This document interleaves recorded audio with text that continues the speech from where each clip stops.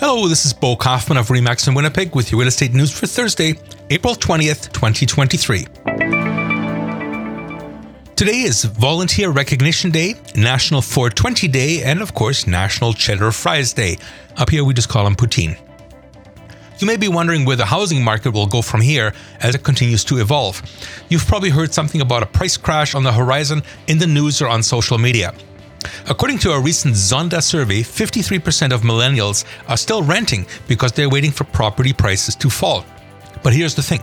According to the most recent data, housing prices appear to have bottomed out and are now on the upswing.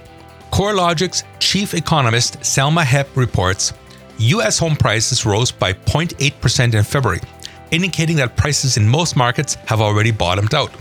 So, should you hold off on purchasing a property until prices fall? If you consider what the experts say, you probably shouldn't. According to the data, prices are rising rather than falling across much of the country.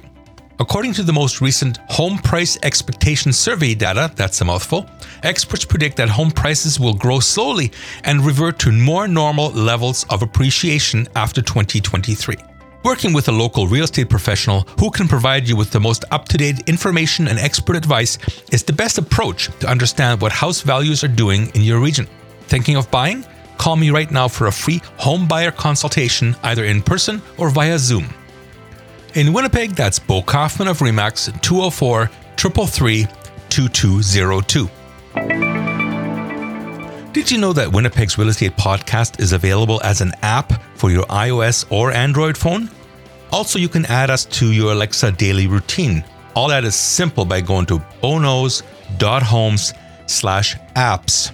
bonos.homes/apps. Thank you. Till next time. Bye-bye.